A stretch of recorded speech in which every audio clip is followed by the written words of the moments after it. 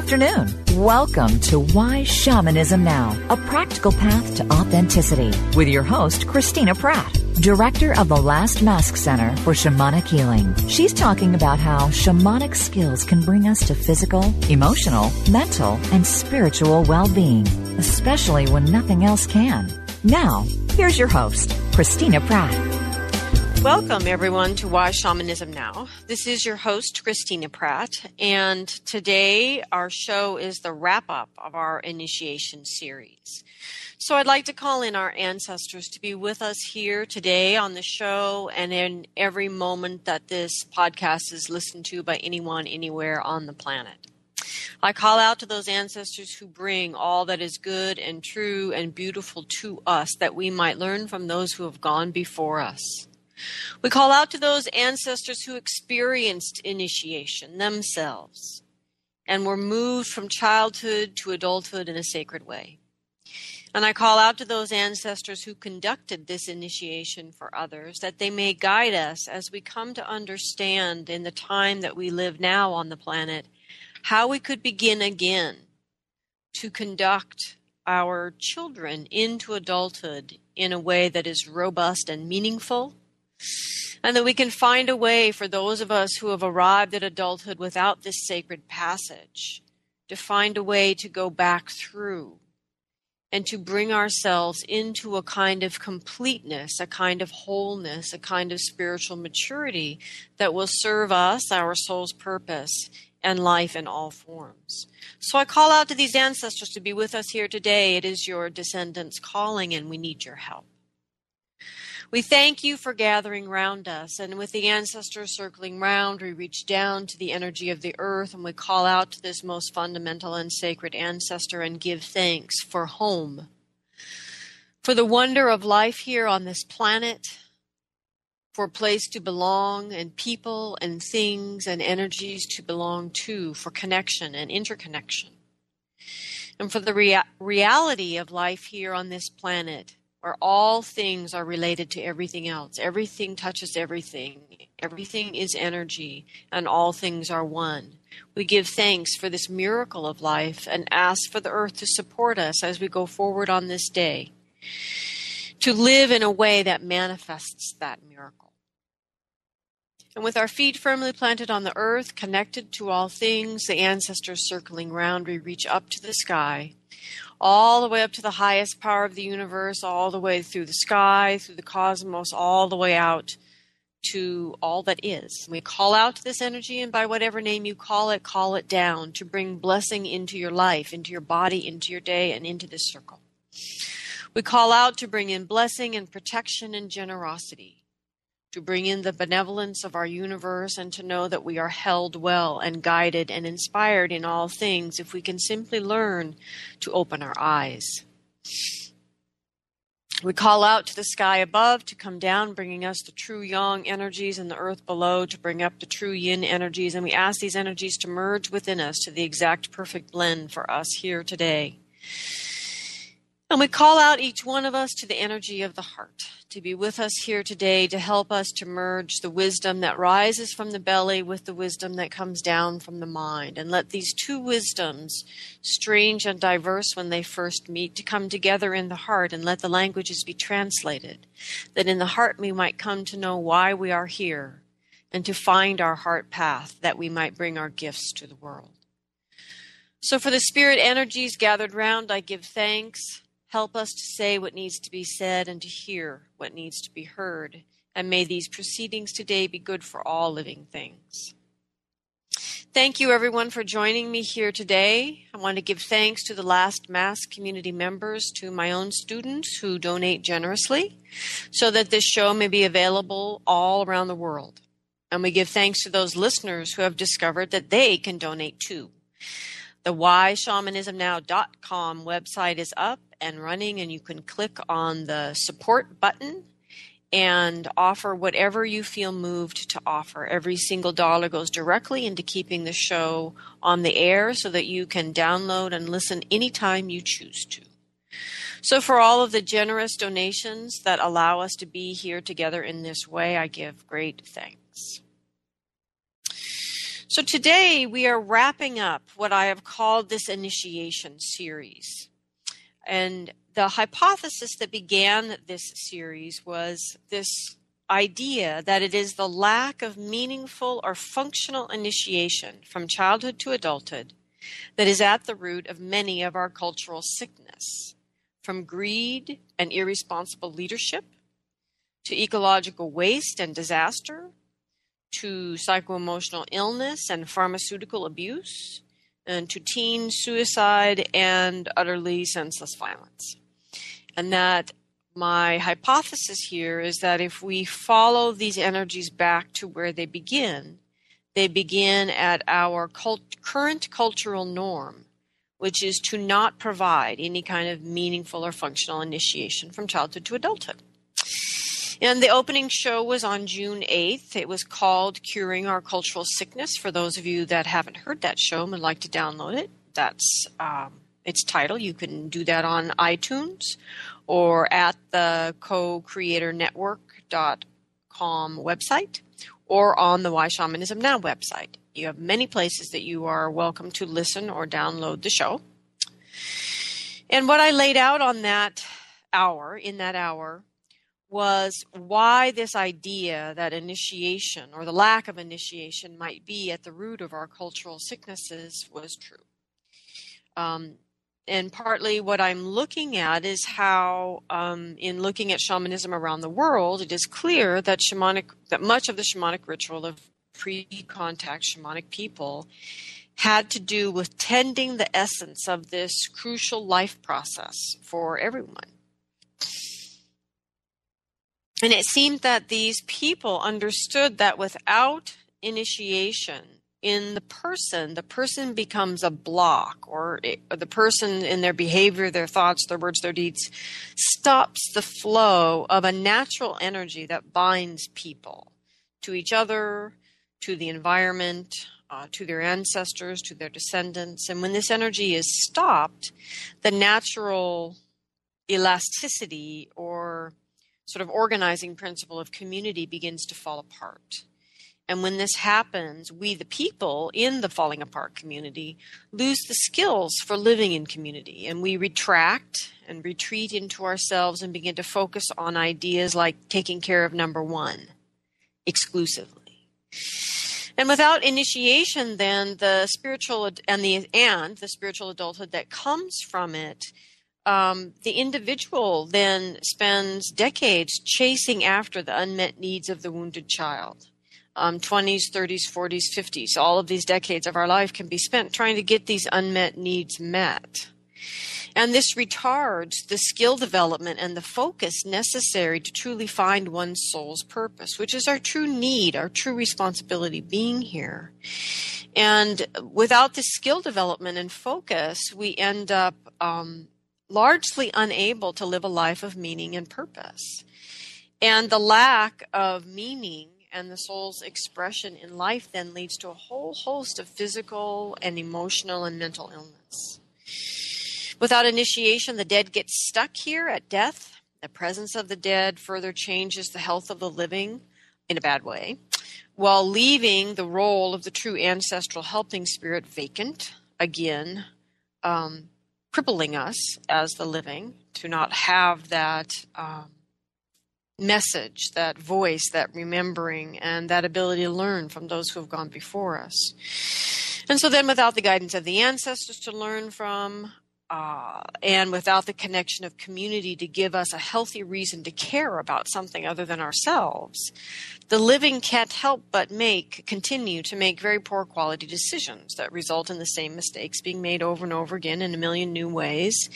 And largely, this reality is same as the one before, as a certain poet has said. So at the end of that show, I shared a quote from Honey in the Heart by Martin Prechtel, and he speaks through his understanding of Mayan shamanism and his experience in that way of looking at the world. And in this quote, which comes from Honey in the Heart, he says, when the uninitiated people grew old and died, only their body actually melted back into the earth. The soul, however, for not having been cooked by its dealings with death in initiations as a young person, would not be solid enough or have the right shape or be able to enter the next world. In such cases, it hung around its relations like a hungry dog. The soul of such a person was still dependent and needing taken care of. So now here, Martine is talking about the soul after death. But if this perpetual dependency and sucking off the lives of the living remains true at death, then imagine how powerfully true this is in life. And I believe that this is at the source of the spiritual immaturity that plagues our culture, our American culture. So Martine continues in Honey in the Heart and says that this bodiless soul became a ghost, and these kinds of ghosts could eat generations of descendants, turning them into greedmongers, addicts, drunks, backstabbers, sociopaths, or bullies, all unwilling to grow up. And are these energies, greedmongers, addicts, drunks, backstabbers, sociopaths, or bullies, are these not the energies we struggle with right now in America? I mean, how many children, we're looking at suicides and deaths from children being bullied to death, and the violence that breaks out in junior highs and high schools for kids that are getting bullied. It's a simple issue. We used to say, well, boys will be boys or girls will be girls. But what I'm suggesting here is that these issues of greed and addiction, drunks, backstabbers, sociopaths, bullies, that these things have been known to humanity as being caused by the souls of beings who are not initiated, and whether those beings are in a body or not. So here we are, looking at a boatload of problems that find their root or source in our lack of meaningful initiation in contemporary American culture. And giving the news today, as I look around the world, I would say that this is probably the lack of meaningful initiation in contemporary Western culture at large, around the globe. And it is most likely the fate of all of those cultures who are unfortunately abandoning the old ways to Americanize and become more Western. So what do we do? This is what I truly love about shamanism. We look at this enormous issue. What do we do? In my earlier pre-shamanic life, the facts like this laid out before me would simply have depressed me into non-action. And frankly, they did. I spent much of my 20s feeling the weight of these issues, not knowing how to name them, not knowing how to deal with them, but just being crushed and depressed by them. And so for me, this is what I truly love about shamanism. Unlike any other thing I have ever experienced, and I have had intellectual pursuits and spiritual pursuits and physical pursuits and pursuits of the heart, but shamanism that brings all that together allows me to simply ask for help, to look at a problem like this that is ginormous, huge, and multi-generational, multi-century, and just say, okay, well, so where did it come from? And then given that, what do we do about it? And so as I've been looking at this issue in my own practice and with the people that I work with, I thought it might be interesting to do the show. And so my guidance from the show was to set up this series of interviews. And so over the next 4 weeks, I interviewed a range of contemporary shamans. And it was my hope that in hearing the stories of this diverse range of contemporary initiation experiences, that have truly functioned by the fact of these people being able to function effectively as shamans, we know then that the initiation functioned. And that if we can listen to their stories, that we can remember what initiation truly means. And so we heard from Desiree DeMars, who was an extremely eclectic and yet highly effective practitioner. And her initiatory experiences were many and varied throughout her life. And then we had heard from Michael Dunning, whose initiation experience with an ancient yew tree was spontaneous and unique, long and singular, authentic, non-traditional. It was an experience that transformed him, often painfully. It healed him, and in that it showed him how he was to heal and work with others and what he was to teach. The next week we spoke with Gretchen McKay, who is a contemporary American Sangoma. In other words, she is initiated in the traditional shamanic practices of the Zulu people of Swaziland. And this experience made her Northern European and Scottish ancestors very happy. And then finally, after a break for a couple weeks, we spoke with our last invited guest in the initiation series. We spoke with John Luke Edwards, who is currently residing up in BC in Canada.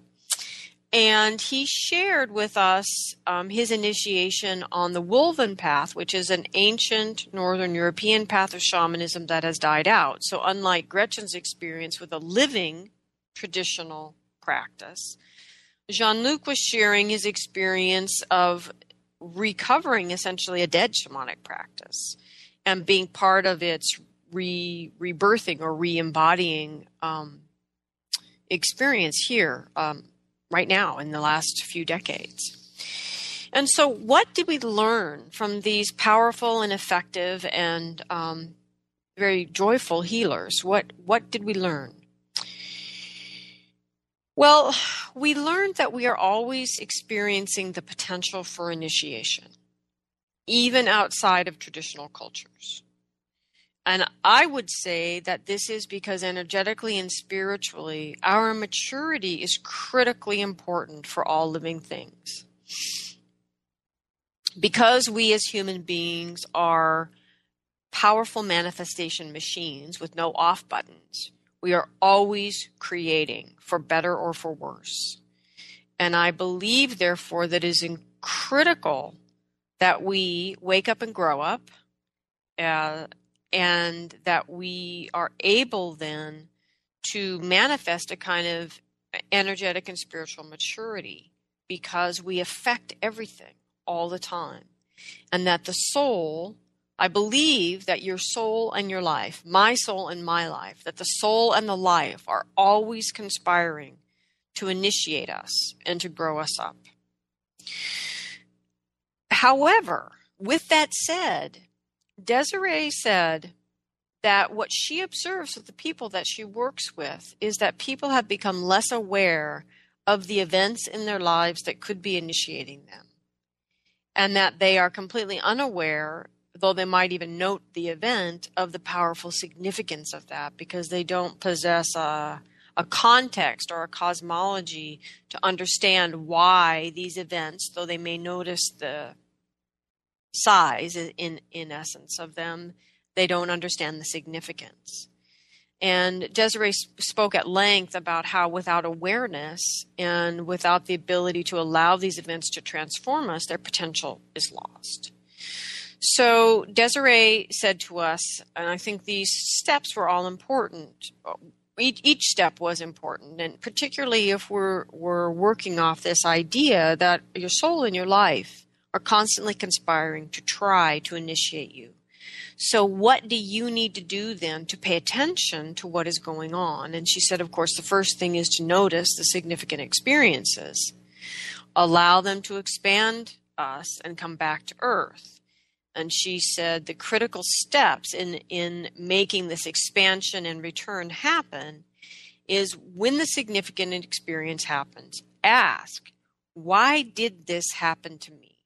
Not why me, but more from the heart and soul. Why?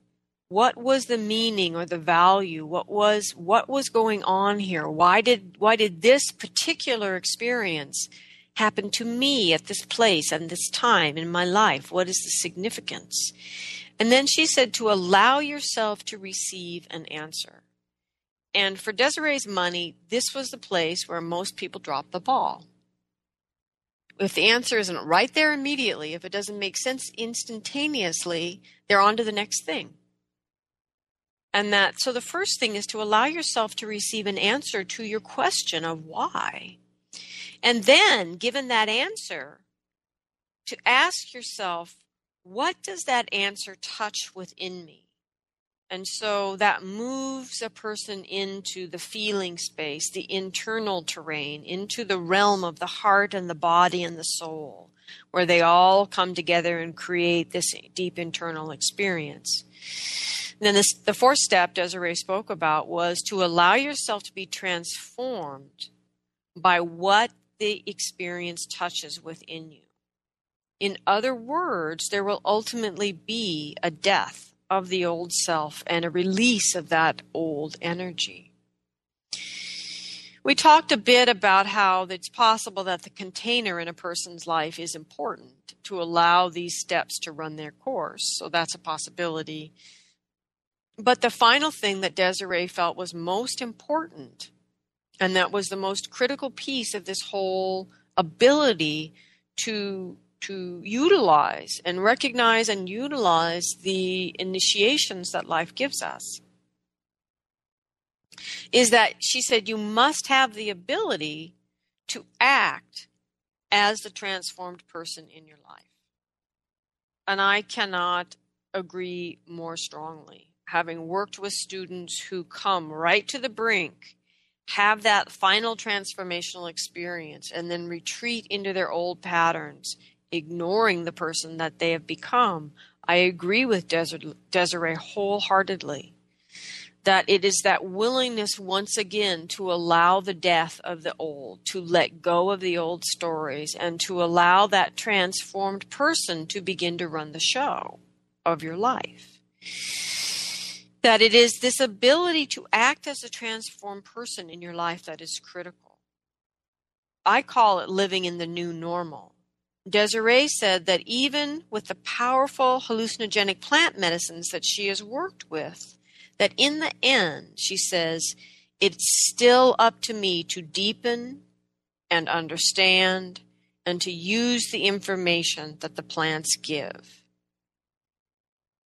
So in other words, the recognition, the realization of the event is not enough. The information itself is not enough. To have had the ayahuasca experience is not enough.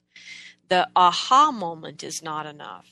That the initiation, these experiences turn into initiations when we are able to allow them to transform us, not once, not twice, but on 3 levels, so that we are in the wholeness of who we are, transformed by the experience. And in closing, Desiree said that initiations ask of us to face our deepest fears in order to strengthen us for the life experiences to come. They also become the medicine that heals us as we process the information and the symbolism they embody. And this is a nice segue into Michael Dunning's initiation with the ancient yew tree, which was so unique and spontaneous. And so what did we learn from Michael's experience? How can what he experienced help us to understand initiation? I think Michael is the living embodiment of an initiation that became the medicine that not only healed him, but becomes the medicine he now gives in his healing work with others. And so there were several important things that we need to take from Michael's story, and I believe the first one is to understand that sickness comes over us when we turn away from initiation, and that this is a classic part of the paradigm of shamanic initiation, but I believe as Michael and I talked, that it is important to recognize that sickness comes over us when we turn away from any initiation. Even if we don't know we are turning away. Even if we live in a culture like America that tells you you are perfectly all right to turn away from your initiatory experiences, that it's perfectly normal, you can't be expected to do that, you should just take more drugs and watch more TV, shop some more, sit down and play the game. And in a culture that normalizes not struggling, not grappling with these issues of initiation, it doesn't change the fact that our culture is a construct. It's not the real energy. It's not the real story. And it is the real energies that are running things. Whether it looks that way or not, it doesn't matter. And the real energies are saying, your soul and your life are saying, you must become initiated to step into the reason that you are here and bring your gifts to the world. And so your life and your soul are constantly trying to initiate you. And if you turn away, no matter how culturally supported you are in doing that, you will become sick. And I believe much of the low-grade mental unwellness, the low-grade fatigue, the exhaustion, the addiction, the simple, everyday acceptable addictions to caffeine, sugar, simple carbohydrates, alcohol, that all of these are our cultural sickness. Because we have turned away from those events in our life that would initiate us. And Michael's experience of that was large and profound. But this was my point, or at least Spirit's point in saying, Christina, do this, is that in the lives of these shamans and their initiations, we could see the metaphors for what we need to create for ourselves as people here in a culture that needs to be healed. Another thing we can draw from Michael's initiation is we have to remember that in Michael's story, he had frankly no idea what was going on. He was being impacted in his life by huge spirits that were overwhelming, that could have crushed him like a bug, and that his encounters with these spirits were leaving him sick, physically ill, and unable to function in his life to an ever-increasing degrees. So one thing that we need to see, the subtlety in Michael's story that is so beautiful, well, in my opinion, is so beautiful, is that it was his felt sense of what was going on that he allowed to guide him.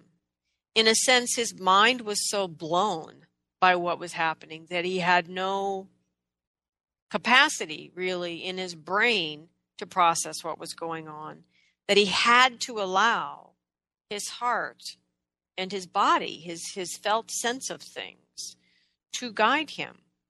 And in that, his steps walked surely on the path of his initiation, even though he didn't know it at the time.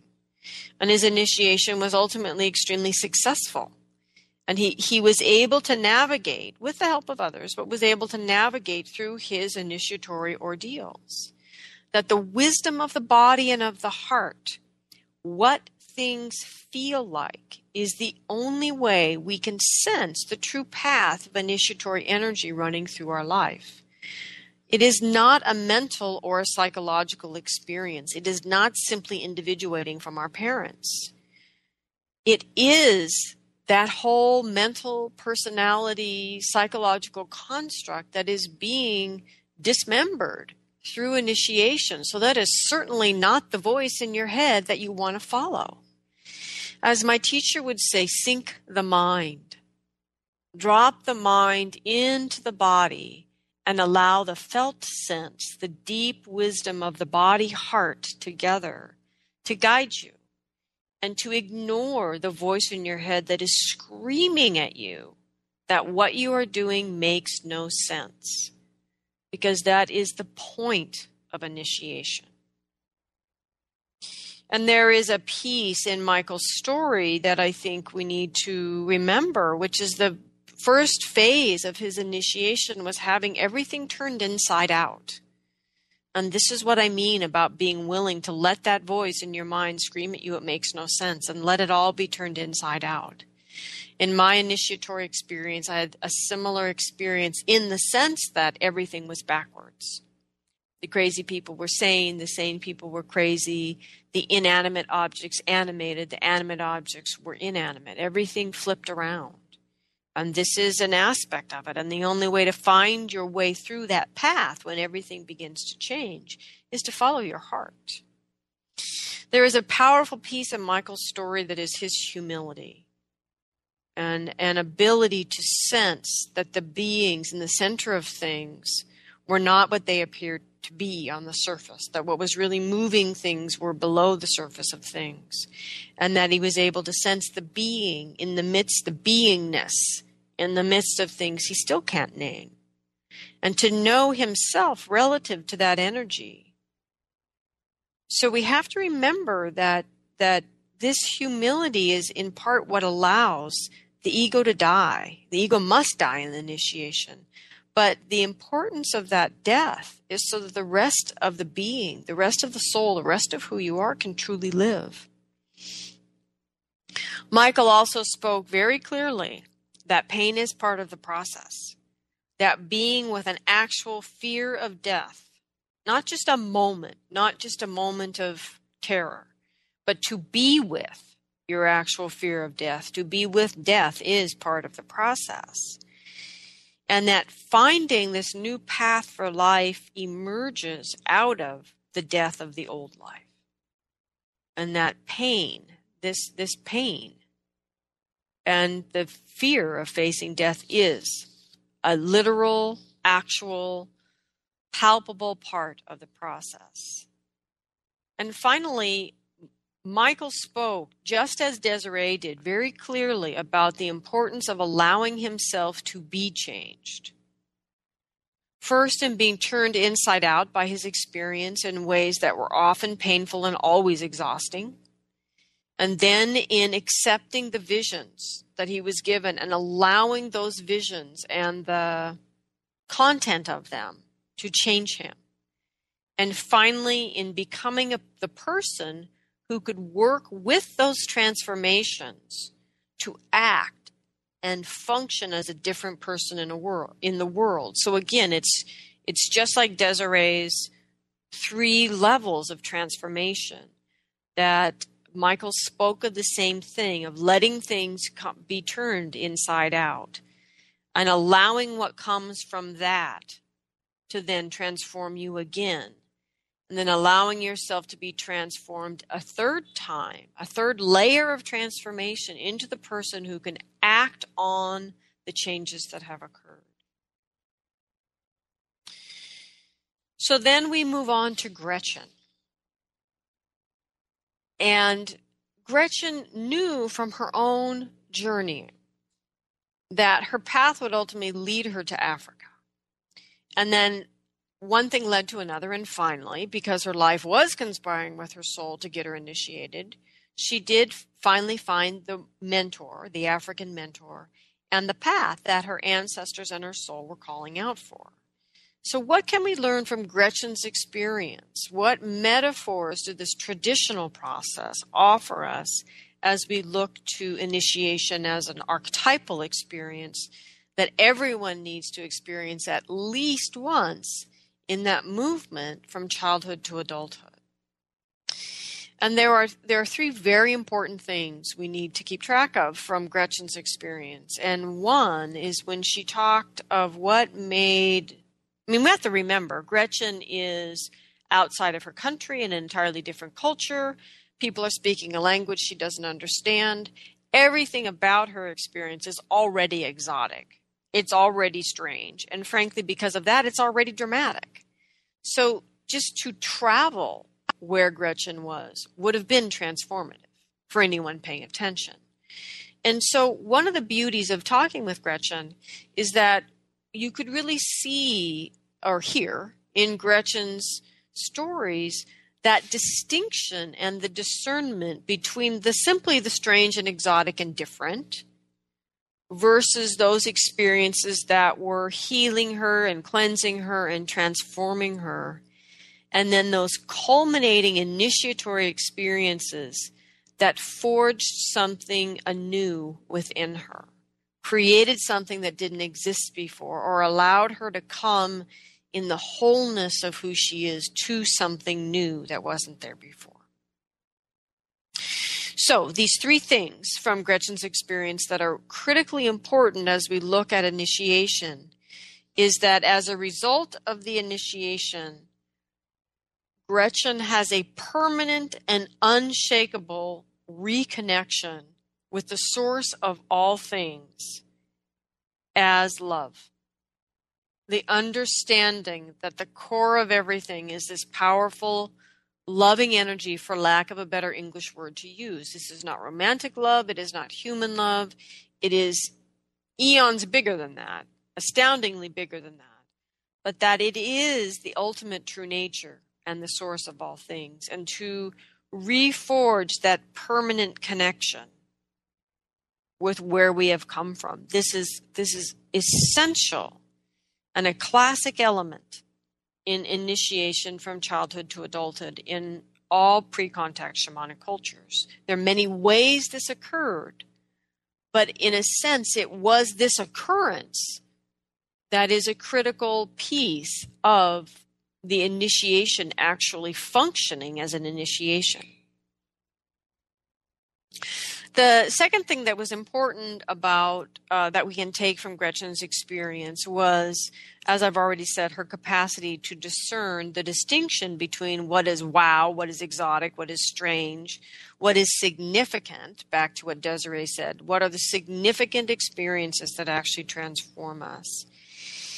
And her ability to really know herself as fundamentally changed, wholly changed by certain pieces of her experience, the initiatory moments, and to see that as distinctly sort of quantitatively different than simply having a new awareness or a new awakening, which is the kind of transformation many people speak of from workshops or healing experiences, but they are not in and of themselves this whole being transformation.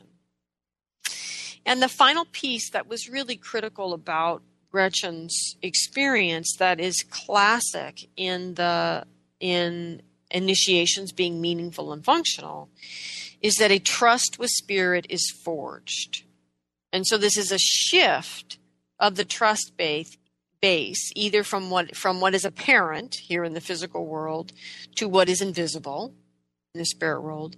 It is a shift from the people, like your parents or your family, to those energies that are in the spirit world.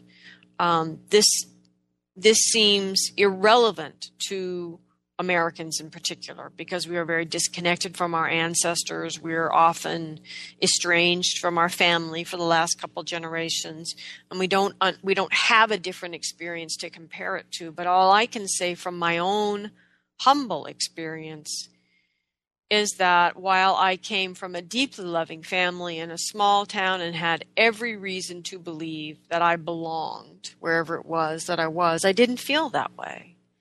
And it was not until I forged an authentic and traditional relationship with my four grandparents, with my ancestors closest to me, and asked them to connect me then to the whole lineage, did I feel that I belonged.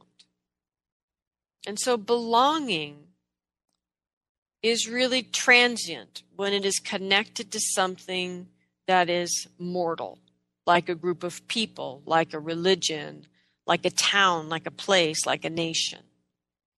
That true and lasting, unshakable belonging comes from you forging a spiritual relationship with your own ancestors.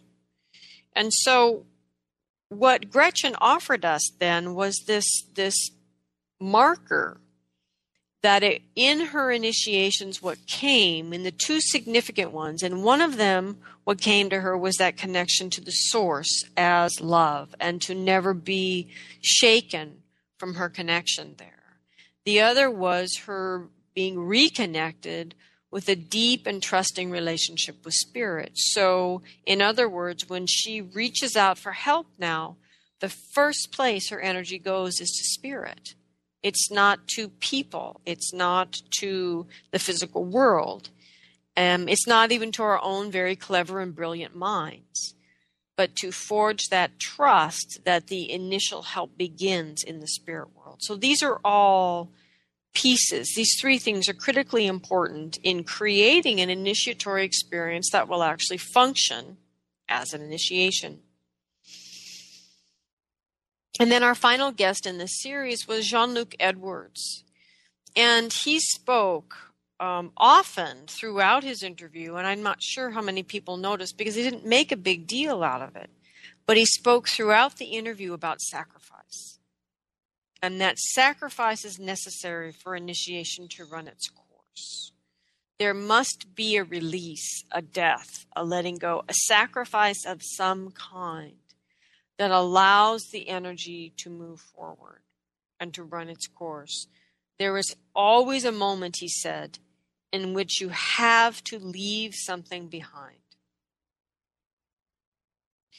And he spoke about some of the initiatory moments in his life as being simply the moment of recognition that whatever it was had been left behind. That is how important that is. So Jean-Luc also looked at this question of initiation as having sort of three elements. And one echoes what Gretchen said, that it is about forging an intimate and deep, lasting, trusting relationship with Spirit. And he said that begins with paying attention, that we must notice those experiences, Desiree said in the very beginning. And he spoke about how that moment of paying attention needs to be marked, that there needs to be a marking of the change through a ritual or ceremony of initiation. And this is particularly strong in Jean-Luc's interview because, remember, Jean-Luc is the man who has been initiated into a once dead and now being re-embodied shamanic tradition. And so bringing the traditions themselves, the rituals and ceremonies and practices and prayers and songs and everything back to life is critically important. And so part of what they are doing is rediscovering how important the actual circle, in other words, the people that stand and witness and mark the change, how important they are in the initiatory process. He spoke that it was important to live the change that has happened through the initiation in the quality of your relationship with Spirit. And finally, in celebrating the transformation. So it's not just the living of it, but the actual public celebration of it, honoring and acknowledging of it, not just quietly and humbly living it. And these were all important in forging an intimate relationship with Spirit through initiation. He also brought us back round to what Desiree had said in the beginning, which is that the quality of the questions in your head matter. He spoke of a story about really a moment of divine connection. That was an initiatory moment for him that had begun because in his head was this odd question as he was sitting in this service. I'm not sure what I'm doing here. Not whining, why me? Or not, oh, my life has no meaning, or I have no idea what I'm doing, I'm so lost. Not any of those contemporary thoughts, but a far more interesting moment of internal awareness. I'm not sure what I'm doing here. And this is the thing that I see all the time in people, is they simply have the wrong question because they're attached to it in their head. And they're unwilling to push those questions aside and allow that truly interesting and odd question to arise from the heart or from the body. And what I mean by that is I had a student, deeply gifted student, but she was always making assumptions and always ahead of herself. And so she would be asking for the initiatory experience that would make her a shaman, instead of the initiatory experience that would make her the woman she was here to become. There was always the grasping, the assumption, the idea that she knew. And what we see in these questions from Desiree, why? Why am I having this experience? And Jean-Luc, I'm not sure what I'm doing here. These questions that speak from a place of not knowing, of not assuming we understand anything. And Jean-Luc spoke beautifully in particular about how important it was simply to realize you're empty, that you don't know a damn thing that matters. There is nothing of use in your mind. You don't know, your assumptions are all wrong, and all you can do is open your heart and allow the experiences to begin to happen and let them transform you without having the idea that I must have the transformational experiences that will make me a whatever. Instead, have the transformative experiences and discover what they have made you. And in that discovery, as with Michael, in that discovery of what they've made you, transforming again to discover how to be the person you've come here to be. So the final thing that Jean-Luc shared with us is the remembering that this all already exists.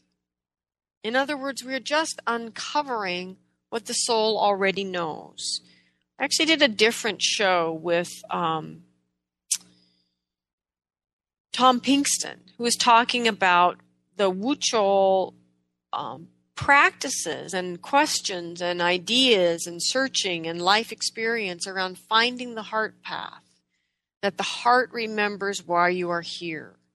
And this is, I think, an important piece of what Jean-Luc was speaking to, is that it's all already here.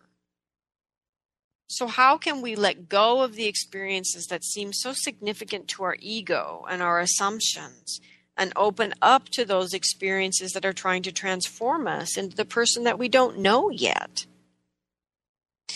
And so these are some of the most important things I feel that we have learned from these people's initiation experiences that can serve as metaphors or guidelines for what needs to be present if we are to recreate initiation rituals, initiation processes for our children to become adults, and to create processes that allow adults to reclaim that initiation and become true spiritual adults. And this is actually what is at the core of the cycle of transformation teachings that I offer. It is an opportunity for adults who want to live their soul's purpose, want to understand why they are here and how to do it, to, over the 4 years that we are together, to gain the skills to become the type of person who can allow life to initiate you, to ask the right questions, or the type of questions that allow that to happen, and to have the healings and the initiatory experiences step by step over 4 years that allow the already chronologically adult person to become a spiritual adult, to allow life to transform them, to find the answer in that as to, what is life doing? What does this mean to me? What does this mean I become? And then to transform again into how do I live that person in the world.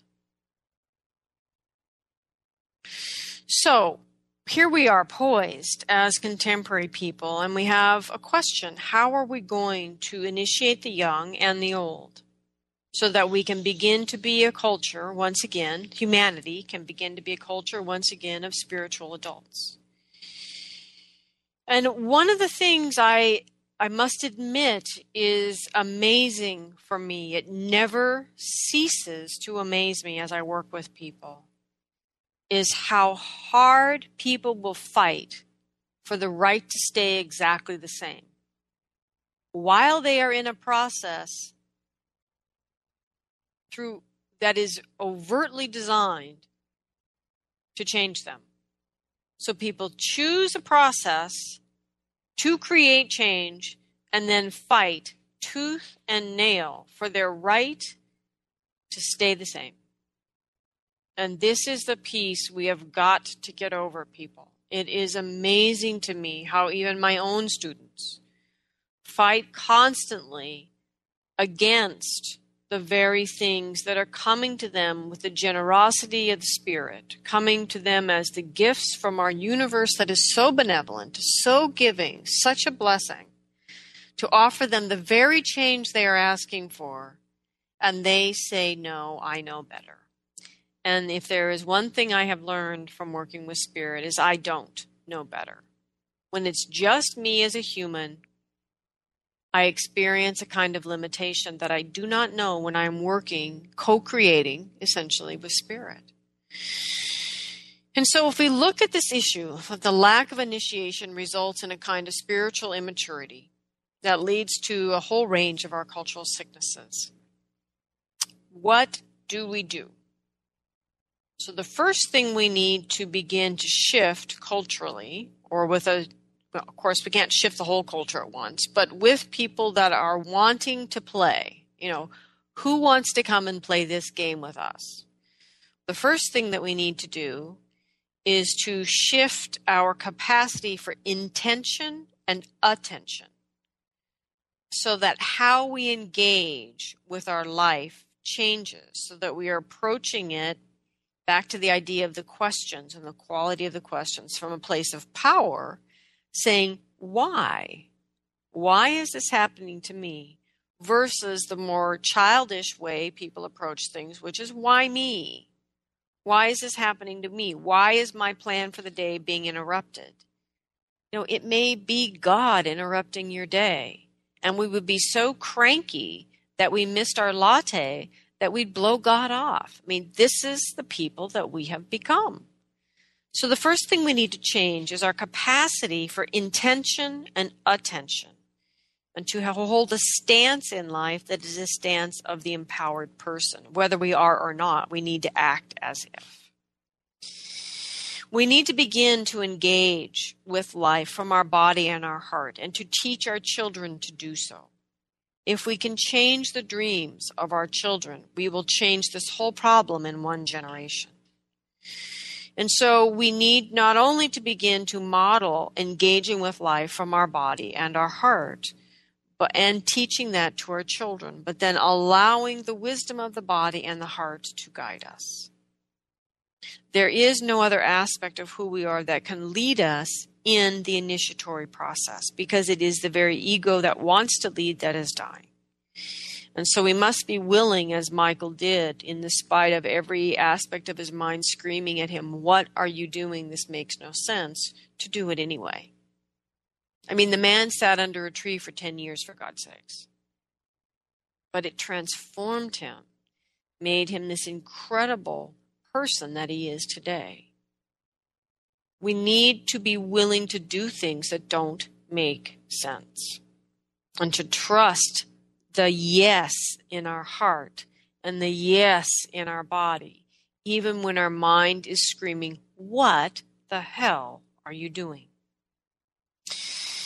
We need to understand that through initiation, people must cultivate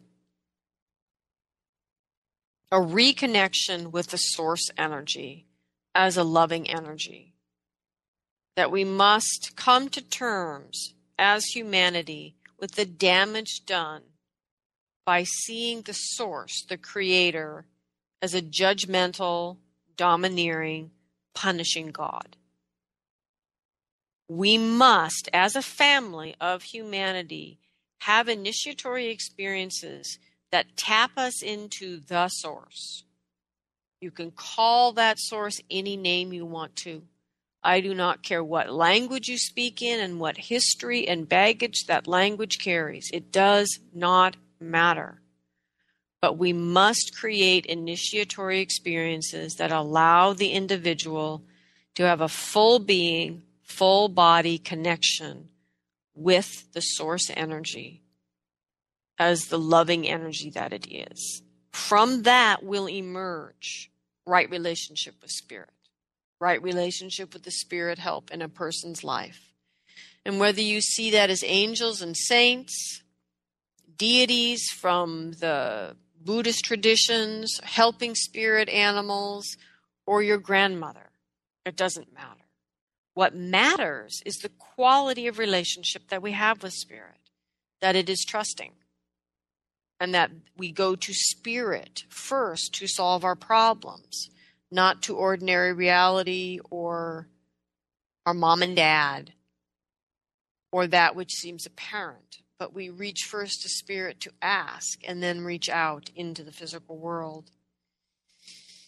And that ultimately, through the knowing of these energies, the deep trust of Spirit, and the knowing that at the core of all things, at the source of all things, is this profound, indescribable, loving Spirit, that we can begin to discern in our own lives with some real honesty the distinction between growth, change, healing, growing awareness, and actual initiation. And that we will begin to understand through that discernment, not that we are judging things as better or worse, stronger or weaker, but that in doing that, we can begin to work together to create experiences that will initiate. If we start dumbing everything down and calling every challenge in life an initiation, there will no longer be initiation. No one will remember anymore that there's something even to reach for. That we need to begin to discern, as Gretchen did so beautifully, what is exotic and transformative and fun and fabulous and wonderful. What is growth? What is challenging? What is healing? What is cleansing? What is changing me? But ultimately, what are those experiences that permanently changed me whole hog from the man or woman that I was to the person that I will be in a way that I cannot go back? And that is so very important. I cannot go back to what I was. The only option available to me now is to go forward and learn to live and act as the person who has been transformed. And finally, we must be willing to sacrifice, and in particular, sacrifice who you have been for who you will become. And in this way, we can become a circle of spiritual adults. And we will be able not only to step up as we need to ourselves, those who are already aged into adulthood, but to create the space and the transformations and the awareness necessary to help to transform our children. For as the shamans say, if we can change the dreams of our children, reality will change, because reality comes from the dreams. So if we change the dreams of the children, we can change it all in one single generation. So thank you all for listening to me here today in my thoughts about initiation. I want to give thanks to the ancestors for gathering around and helping us to understand what we have forgotten. I thank the earth below and the sky above and the big love that they create in their dance together that births all of us here into existence. May we live in a way as an expression of that big love. And I give thanks to the heart that unites us all. I thank you all for listening. I thank those of you who are donating. And please know that you can find almost any information you need about the show on whyshamanismnow.com. If you have any questions or you want our weekly e-card reminding you about the show, you're welcome to email Christina at lastmasscenter.org. And please feel free to check out the website, lastmasscenter.org, and to connect with us on Facebook. Next week, the show will be a summer series about shamanism and life, death, love, and sex. So on August 10th, we will speak of the critically important lessons that I have learned about life from death and from the dead. And this show is in honor of the very powerful work my students will be doing with me that week in healing their own ancestral lines. So thank you all. Have a great week.